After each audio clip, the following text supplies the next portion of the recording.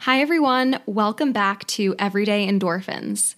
I'm so excited to start off this series with interviewing a good friend and mentor of mine, Keziah Beal. Keziah and I met at Row New York, which is the club crew team I rowed for during high school. And we were paired together through a mentorship program. Keziah was on the Young Executives Board at Row New York, and I was an athlete on the team, and we were paired together for her to serve as a friend and a mentor to me. And I'm so happy that our relationship has persisted beyond Row New York and throughout the entirety of my college experience. During the episode, you'll get to hear more of Keziah's trajectory throughout her rowing career, but she had rowed at the University of Virginia and won the team title, which was a really incredible accomplishment. And after graduating from UVA, she took some time off, but then decided to continue to row again and ended up training for 3 years with the goal of earning a spot on the U.S. national team. She had won the U.S. Elite Nationals in the women's double and placed third at Olympic trials. I'm really excited for you guys to hear this episode, to hear all the insightful things that Keziah has to share about her experience with the sport and all the lessons that she's gained from rowing. So before we get into the episode, I have one quick sponsored segment. I'd like to give a little shout out to Anchor, which is the app I am using to create this podcast. All right. Another day is here, and you're ready for it. What to wear? Check. Breakfast, lunch, and dinner? Check. Planning for what's next and how to save for it? That's where Bank of America can help. For your financial to-dos, Bank of America has experts ready to help get you closer to your goals. Get started at one of our local financial centers or 24/7 in our mobile banking app. Find a location near you at bankofamerica.com/talktous. What would you like the power to do? Mobile banking requires downloading the app and is only available for select devices. Message and data rates may apply. Bank of America N.A., member FDIC. Let's get into the episode. Without further ado, I'm excited for you guys to hear Keziah's story.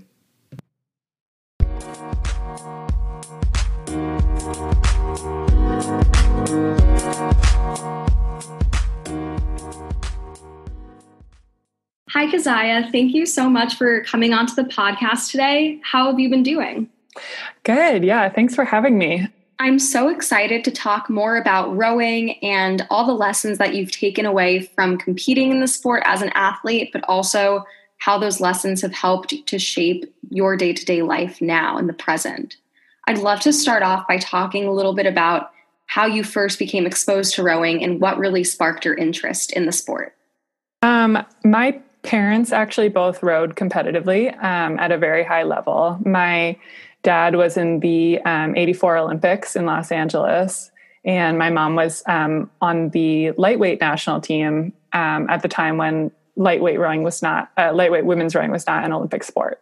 You could say that I was sort of bred to row, but I resisted it for a really long time. I was a swimmer growing up through high school, and I really thought I was going to swim in college. And I guess I actually tried rowing because a bunch of my friends were doing it, and I needed a mental break from swimming, but I wanted to stay in shape because I still had my high school swim season.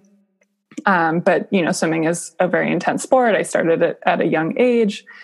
So that's how I kind of tried rowing. And I fell in love pretty much immediately. It's very similar to swimming in the sense that it's very repetitive. It's very technique focused. But the difference is that it's truly a team sport. You have to be perfectly unified with the rest of your boat. And it just kind of brought sport to like a new level for me, having that kind of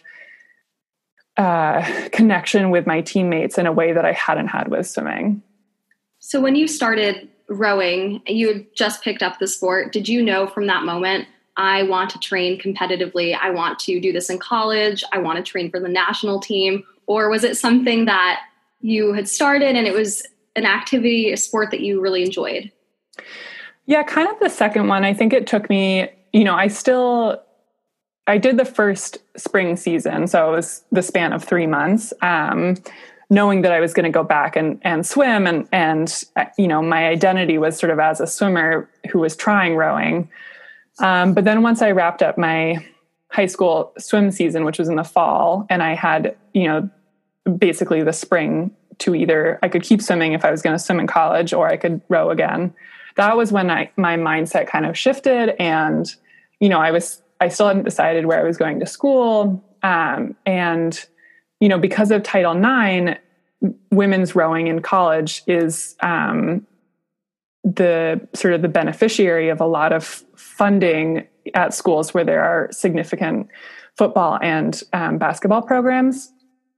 So it really kind of opened my eyes to the opportunities that were available to me through rowing in college.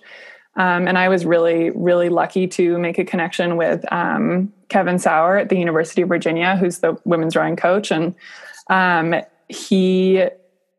think he kind of saw a lot of potential in me, and it ended up being just an incredible opportunity for me to go there. And so I kind of never looked back, I guess.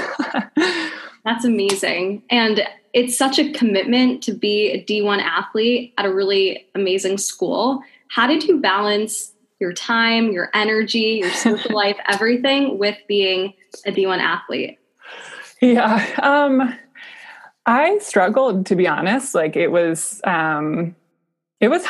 I was never like a great student. So I really had to learn how to ask for help, how to use the resources available to me.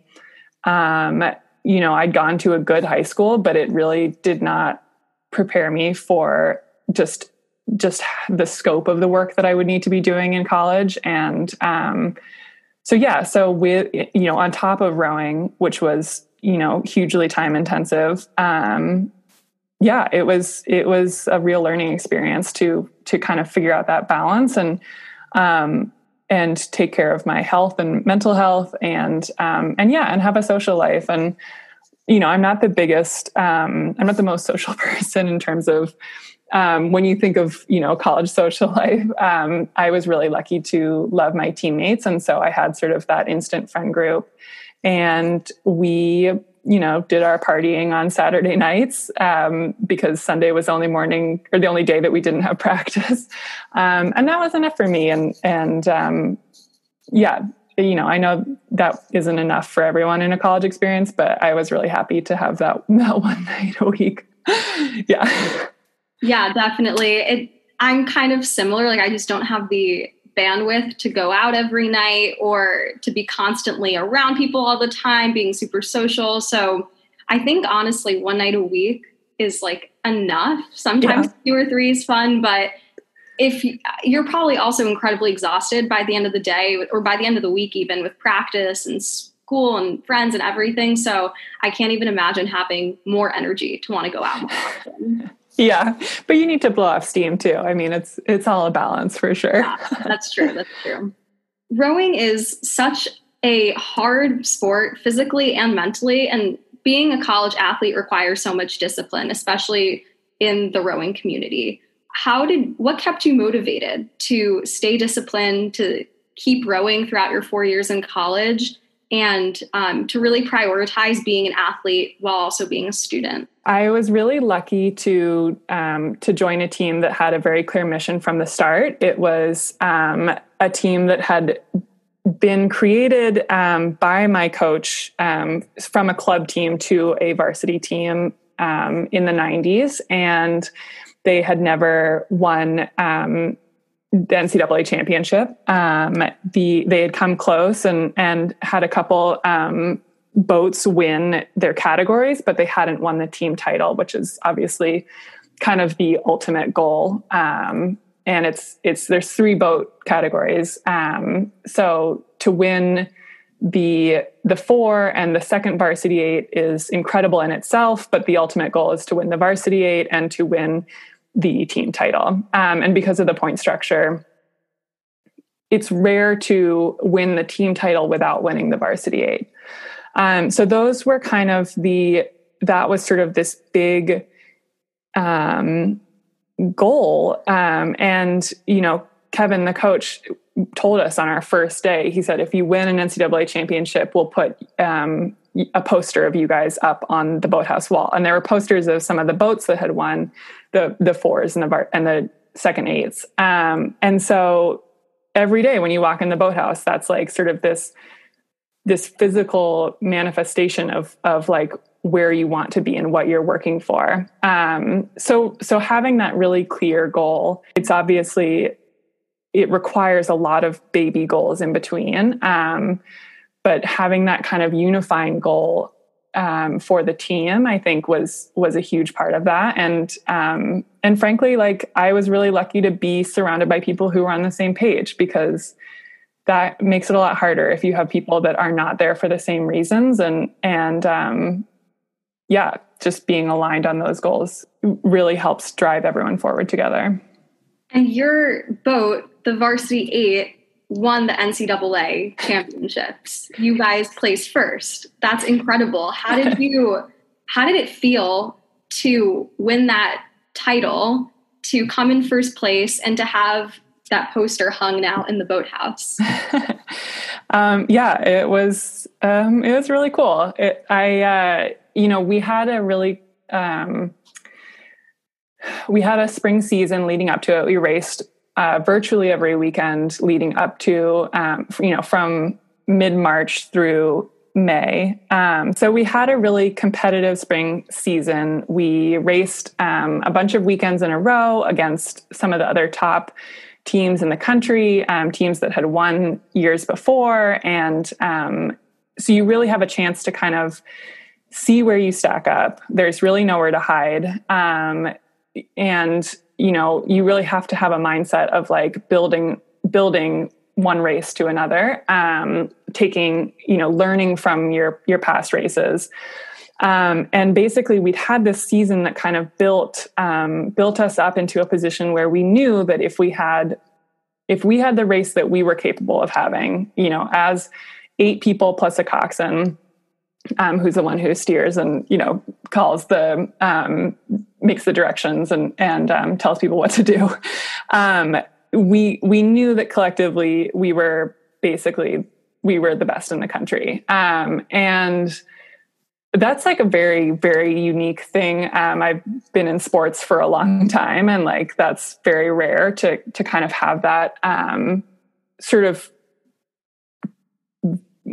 I guess, valid confidence. Like it comes from a place of like having shown up and having proved yourself in all of those steps leading up to it. And, so like when we went for NCAAs, there's, heats, semis, and finals, and we won our heat, won our semi, and we'd sort of seen other races. And, when we lined up for our final, there was no kind of like nervousness. I felt just sort of this faith in the group of us. So to go out there and perform and do that the way that we'd frankly like imagined a million times over. We'd practiced, we'd talked about it, we'd visualized it, literally sat with your eyes closed and like, looked at photos of the course. It's all very cheesy, but it's true.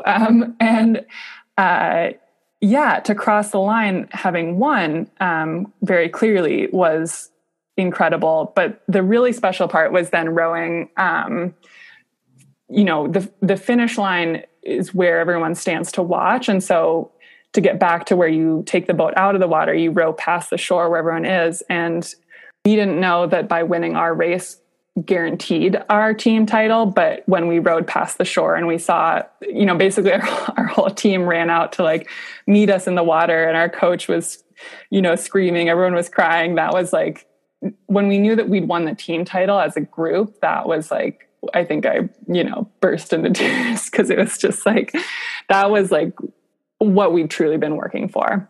Yeah, that's such a special moment, especially because you're in a boat with 8 other people and you're all working together. You're all pushing together to move forward. No one can do it alone, and you've all come together to achieve this one goal. That must have just been such an incredible moment. And you were stroking the boat, with such a huge deal. For my listeners, some people may not know what it means to stroke or the different positions. So can you kind of describe what the different positions are in the boat and in an 8 specifically, and how it all comes together to one cohesive movement? Yeah. Rowing is definitely a weird sport when you kind of step back and look at it objectively. So you have, a very long boat. I think they're about 80 feet long. And that you have 8 people sitting, they basically face the opposite direction that you're rowing. So you're moving backwards, except for the coxswain, who is looking forwards and steering. And there's obviously everyone has roughly the same skill set, and coaches have different levels, different theories about like who should sit where, and usually it's someone who's very technically proficient goes in the bow, because if it's really windy, they want to have really good, we call it blade work, where basically you're getting your blade into the water very quickly. But I ended up stroking, I guess, because I was very, very level-headed and very, you have to set the rhythm for the boat. And so the coxswain will make calls even in practice that'll, say like, okay, let's start at 22 strokes per minute. And so a good stroke is someone who can just set that rhythm and know exactly how they need to move their body in order to be at 22 strokes per minute, and do it the right way, which is kind of hard to explain, but not just hitting the rhythm for the sake of the rhythm, but rowing in a way that the rest of the boat can kind of imitate that, I guess. So it's a unique position. It's, you're also facing the coxswain, so you have kind of a weird nonverbal communication going on at all times, with your eyes, where it's like, I think my coxswain could always tell if things weren't going well, because I'd have like a look in my eyes, but also like being able to communicate, yes, like we can do more. So I don't know. It's a cool place to be. Definitely. So I also rowed, for those who don't know, in high school, and there was one race where I stroked the boat, and it was an 8. And I remember like that nonverbal communication that you have with the coxswain, because they're right there in front of you, and you really do have to set the pace for the entire crew. And sometimes I think of rowing as more of an art than a sport. Although I guess you could argue that for really any sport if you're competing at such an elite level and you dedicate so much of your life to it. But because of how rhythmic the movement is and how in sync you have to be with everyone else, rowing to me is such a beautiful art form. Yeah. And I think, the races are usually, it's anywhere from 6.5 to 8 minutes. And that's a really weird time. I think anyone who's done any kind of intense activity knows that it's not a sprint, and it's not like, it's not like it's not a marathon. It's sort of in between. And you basically want to be at anaerobic threshold that whole time. So the best rowers make it look really easy, because you have to be not wasting any energy on making it look harder than it is, if that makes sense. I totally think it's an art too. It's a very unique sport. Yeah, definitely. And usually the 2,000 meter race, the 2K as we all call it, is kind of that benchmark to assess your physical fitness, how fast you are, if you would place into a boat, etc. Can you kind of describe like the mental struggles that occur during a 2K race? I remember sitting on the erg machine, which is the indoor rowing machine, having to watch the meters trickle down on the monitor was one of the most stress-inducing moments of my rowing career. And I'm just wondering, like, what were some strategies that you adopted in such an intense rowing test? Yeah. It is hard. And there's something very weird about facing backwards in the boat, because you're looking at what you've done. You're not looking at what you have left. And so I think a lot of people have, very clear kind of mental math going on at all times about how much they have left. And there are buoys along the course. So you see kind of where you're at, when you've gone 500, 1,000, 1,500 meters. But yeah, I mean, the rowing machine was definitely challenging for me. It took a long time to kind of develop the right attitude towards performing well on the erg, which, it's unique among exercise equipment because you're getting this kind of instant feedback like you would on a watt bike, I guess. But there's no inertia, there's no momentum. It's like you basically you feel like you're kind of like starting from scratch each stroke. And so basically like, and it has this display where you can, with like a 2K test, for example, the meters are counting down. So you have, and it shows you where you're pacing. So it shows you your projected finish time based on the pace that you're going in that moment and your current cumulative average, basically. So it can be very demoralizing if you're not on track for your goal.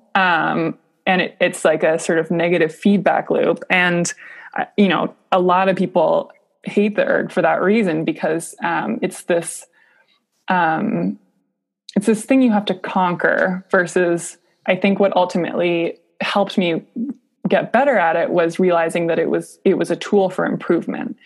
And I think a big part of my improvement also came from being very realistic about where I was physically and understanding how to set myself up for success, and knowing certain things about myself. Like, you'll always have that last little bit in the tank for those last, 20, 30 strokes. So, sometimes it's better to start high and then work your way down. Start at a slightly higher average split than you need, but basically, trust in yourself that you can push a little bit harder as you go. And if you go into it with that mindset, it becomes less demoralizing when you're seeing a split that's higher than you ultimately want to end at, if that makes sense. So yeah, it's a real,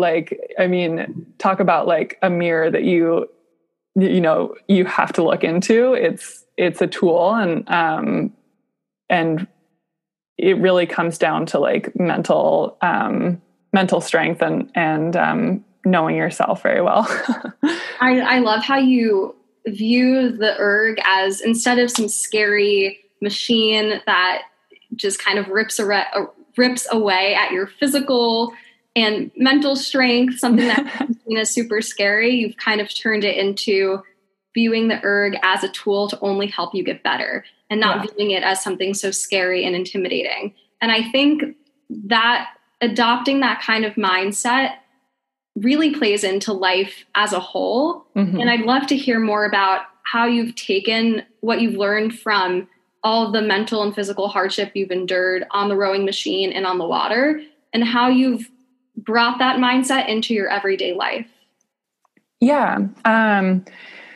So sort of about me as a person, I am very like non-confrontational. I really value, relationships, and I really like being coached and mentored. And I think, as you kind of move on from college, there's, obviously many unpleasant things that you have to do, like taxes. And maybe you have to do taxes in college too, if you're working, but yeah, it's, there are a lot of things that you have to kind of face head on. And I think that,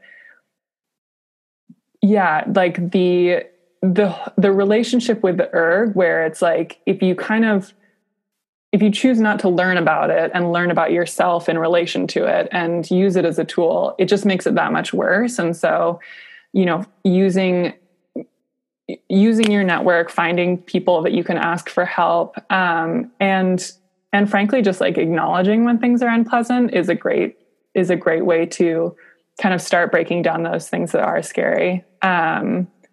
Because adulthood is scary. Definitely. And I love how you also mentioned, viewing these unpleasant thoughts or things kind of arise from when you're on the erg and just acknowledging it and then letting it go. That really resonates with me, and the whole concept of meditation and mindfulness, acknowledging like a negative thought coming through, not attaching to it and just letting it go. Tons of negative thoughts I can imagine run through athletes' minds on the rowing machine. It definitely happened to me when I was rowing in high school, like wanting to get off of it, wanting to stop. But I love that point about just seeing it pass and not freaking out about it and just letting it ease away. Yeah. Yeah. And I think, life is it's not a race. There's no obvious finish line. So, learning about kind of the pace that works best for you, what's sustainable, what keeps you motivated, and how can you align with other people that help keep you motivated? That's all part of it. And I think that makes it a lot, it makes it a lot easier. It makes it, the hard things more enjoyable, and frankly, things you can learn from. Yeah, definitely. And so after rowing at UVA for 4 years, winning the team title, placing first in the varsity 8, you decide to train to be on the U.S. national rowing team. What did that entail? How long were you training? Yeah. I didn't immediately start rowing after graduation. I actually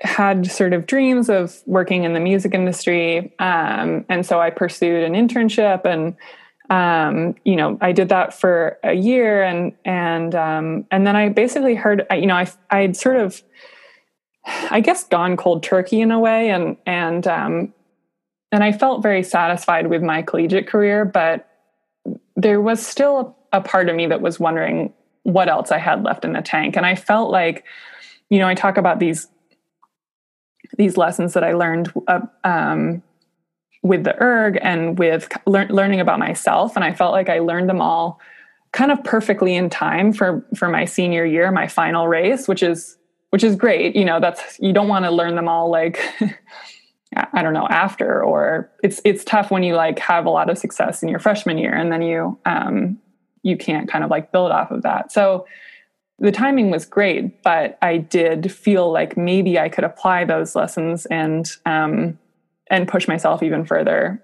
Physically, women often reach their athletic peak at age 30. So, so I felt like there was a good possibility that I had more in the tank. And I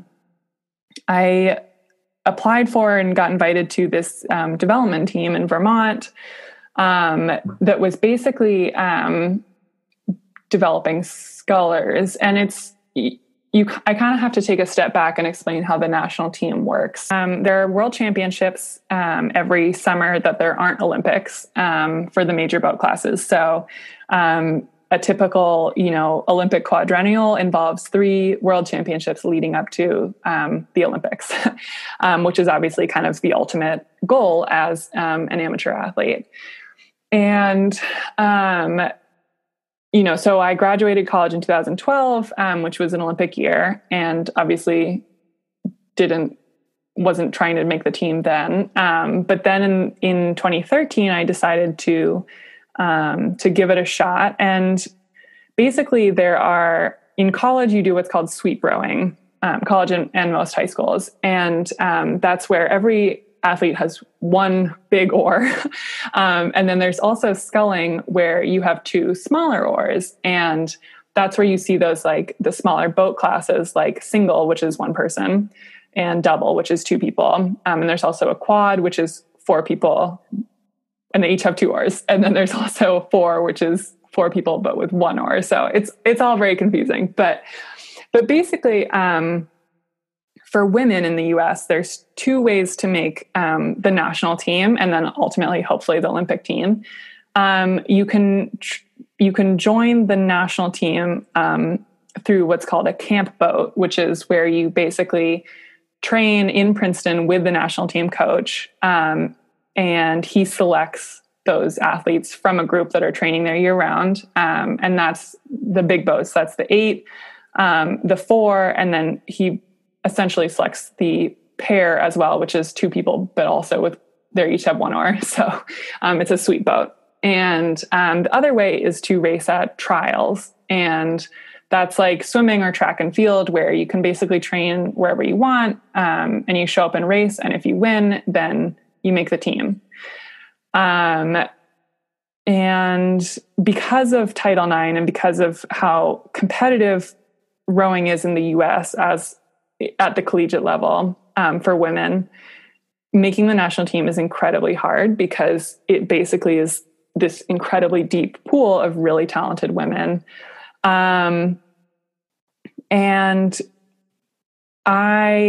based on what I knew about the national team coach, which was that he preferred women who are naturally very powerful, which is not, I don't really fall into that category. I'm more of like a technical rower. I felt that it would be my best strategy to learn how to scull, to row with 2 oars, and make the team through trials. So I went to Vermont. I spent a year kind of learning how to scull. I ended up requesting a trial and was invited to the national team to train with them. I wasn't officially on the national team, but I trained with them for 9 months, which was an incredibly challenging experience. I did not feel that the older athletes on the team were particularly interested in building relationships with younger and newer athletes. It felt very much like everyone was there for themselves. And the coach, frankly, didn't talk to any of the younger athletes, and there was really no kind of development or mentorship. And I think that's just partly the nature of the system, where if you have sort of infinite, strong young women showing up, there's really no need to, sort of coddle anyone. But it ultimately was very frustrating for me. And I felt that it wasn't bringing out the best in me as an athlete, which I had felt rowing at Virginia with a team that was very close and very supportive. And the coach kept us very aligned on this sort of singular goal. So I was at the national team training center for 9 months. And then we raced we had sort of these trial races, and I was basically told that this was in spring of 2015. And I was told that I wasn't going to make this Olympic cycle, that I wasn't going to make the national team for Rio, but that I was in consideration for Tokyo, which at the time, this is in 2015. So that's, I'm looking at another 5 years of training. So I'm told that I should go somewhere else, train with another team, and come back after 2016. So, I packed up my stuff and I went to Boston with a teammate who had been told the same thing. And we trained with essentially another kind of club. And, we weren't just going to stop and feel sorry for ourselves. We figured we'd still try and make the team through the trial system. So I trained for another full year and ultimately came in third at Olympic trials. And only the winners get to go. So that was sort of it for me. I felt like, I gave it everything that I had. When you placed in third, I can only imagine all the different emotions you must have been feeling. You worked so hard to place in the Olympic Games, and you were so close to getting that. And at that point, you'd been rowing for over 6-7 years at that point. So it's a long time to commit to such an intense sport. How did you overcome that challenge and eventually make peace with the fact that you didn't make it to the Olympics and you were going to move forward with your life and do something else? Yeah, I still feel sad about it in some ways. There are things that I wish I had done differently throughout the course of trying to make the national team. But ultimately, I think, it was, I took a little bit of time off. I basically didn't make a decision right away whether I was going to keep rowing or not. But I took some time off. I, saw some friends, and I just gave myself a little bit of space. And then I ultimately kind of felt that there were other things that I wanted to do with my life. I wanted to feel financially secure, which, the national team does not. You only get a stipend from the national team if you've medaled at world championships. So I was living with a host family. I'm 25 years old. I'm living with a host family. I am training 3 times a day, which basically makes it impossible to have a real job. So I wasn't really putting away any savings, and I just kind of had to step back and be like, if I want to have savings by the time I'm 30, which is now, which is when the Olympics would have been, that I would have been training for. I just had to kind of, let that dream go. And yeah, I do feel sad about it, but I think I've been able to find so much meaning in so many other parts of my life that ultimately I know I made the right choice. I feel like in those moments, you really have to go with your gut and really turn inwards to find out what the next step is, as hard as it may be. So I can only imagine how challenging it was to make peace with everything that had happened at the Olympic trials and move on to a different chapter of your life. Yeah.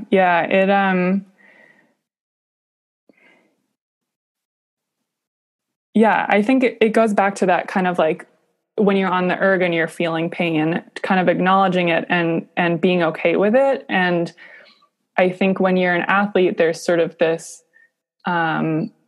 everything feels very linear. It's working towards one very clear goal.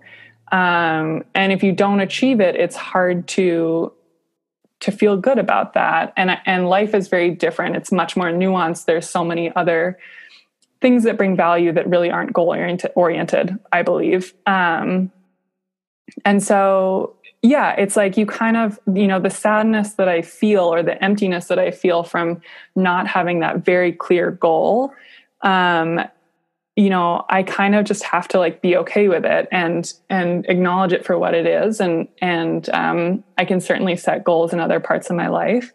But yeah, it's partly just balance and looking for meaning in other places for sure. I love that point about how in rowing, it's such a linear path. You're focused on one singular goal, whereas in life, it's not like that at all. And growing up, I really thought that life was very linear. Like you go to school, you get a degree, you have a job, and it's just this one straight path forward, but it's not. And I love your story because you've dedicated so much effort and time and energy into this sport. And now you found meaning in other parts of your life, and your identity isn't solely just being a rower. You're also a businesswoman, and you are active in so many different areas in your life, doing so many different things. So I think your story really exemplifies the nuances that occur in life and just learning how to go with the flow, yet still staying driven and motivated and looking towards some sort of goal. Yeah, I mean, not just athletes, everyone is trained in that way to think sort of like, okay, if I graduate, then I get a job. If I get a job, then I get a promotion. Then, you know what I mean? Like it seems, I think it's just structured that way. But yeah, it's important to kind of look beyond that for sure. And you've still stayed very active in the rowing community. I know you're also the co-founder of Rowing Blazers, and Rowing Blazers I guess you can kind of describe Rowing Blazers a little bit. Yeah. Yeah, so I helped my boyfriend, who's also from the rowing world. He is incredibly, he has achieved a lot. He raced at the World Championships for the lightweight 8, where they got bronze, which is incredible. And he took his experience and background in rowing and combined it with his passion for fashion, which is really, it's really about the history and the heritage of a lot of British and American men's fashion, specifically with the blazer, which comes from the sport of rowing. So obviously, you know, when you're starting a brand that it's a direct to consumer menswear brand, it's not just for rowers, but when we were building the brand and the company, it was really important to us to acknowledge that our personal heritage comes from the sport of rowing, as well as like the story that the company is trying to tell about the blazer. So we're very involved with Row New York, which is an incredible team. And we make blazers for clubs, and it's, you know, we never wanted to seem like we were, you know, kind of appropriating the word or the history of rowing without being very true to our own history. Exactly. And, you know, historically, rowing is a very white, rich sport. So I love everything that Rowing Blazers is doing. And also Row New York, the team that I rowed for in high school, to change that narrative and also make it a more inclusive space. So I think that the future of rowing, there's just so many opportunity to make it even more incredible.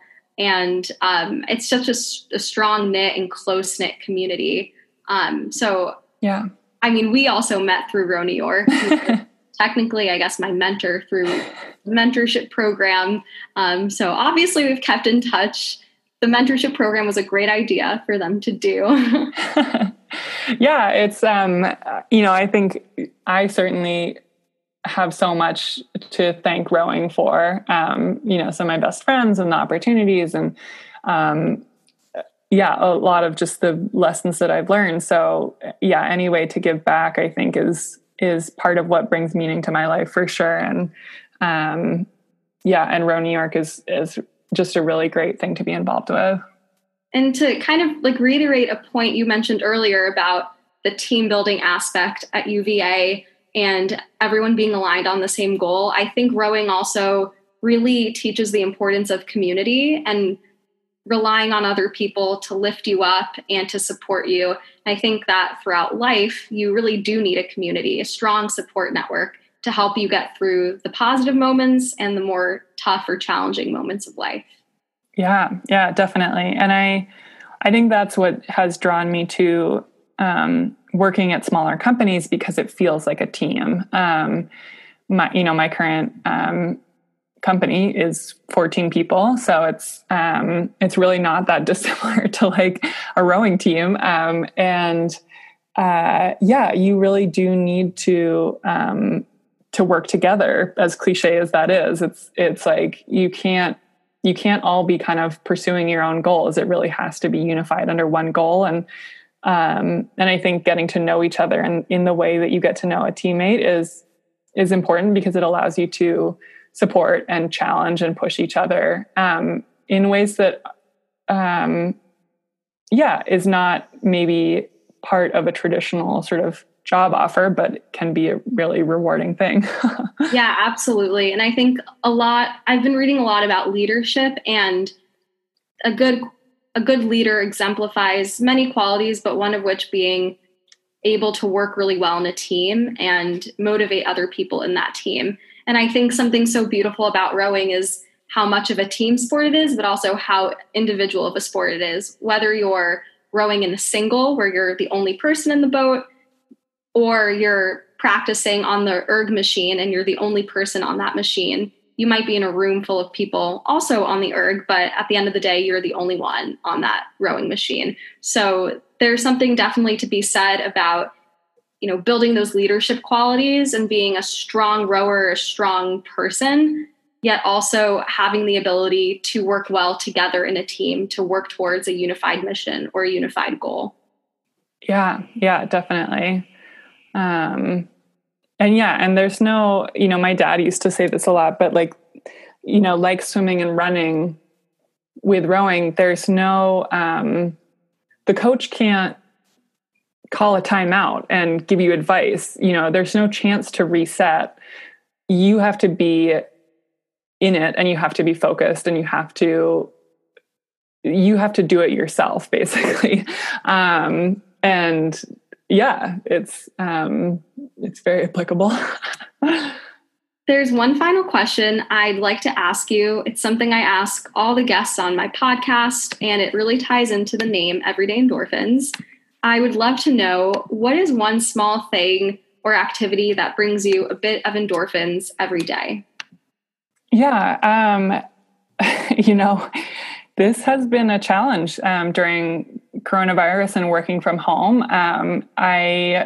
It's just so easy to just sit all day long and work. So I've been thinking a lot about this. And my mom did yoga every morning while I was growing up, even if it was just for 15, 20 minutes, just doing some sun salutations to start the day. So I have been doing that, and I love putting on a sound bath. You can get them on, Spotify or YouTube or whatever.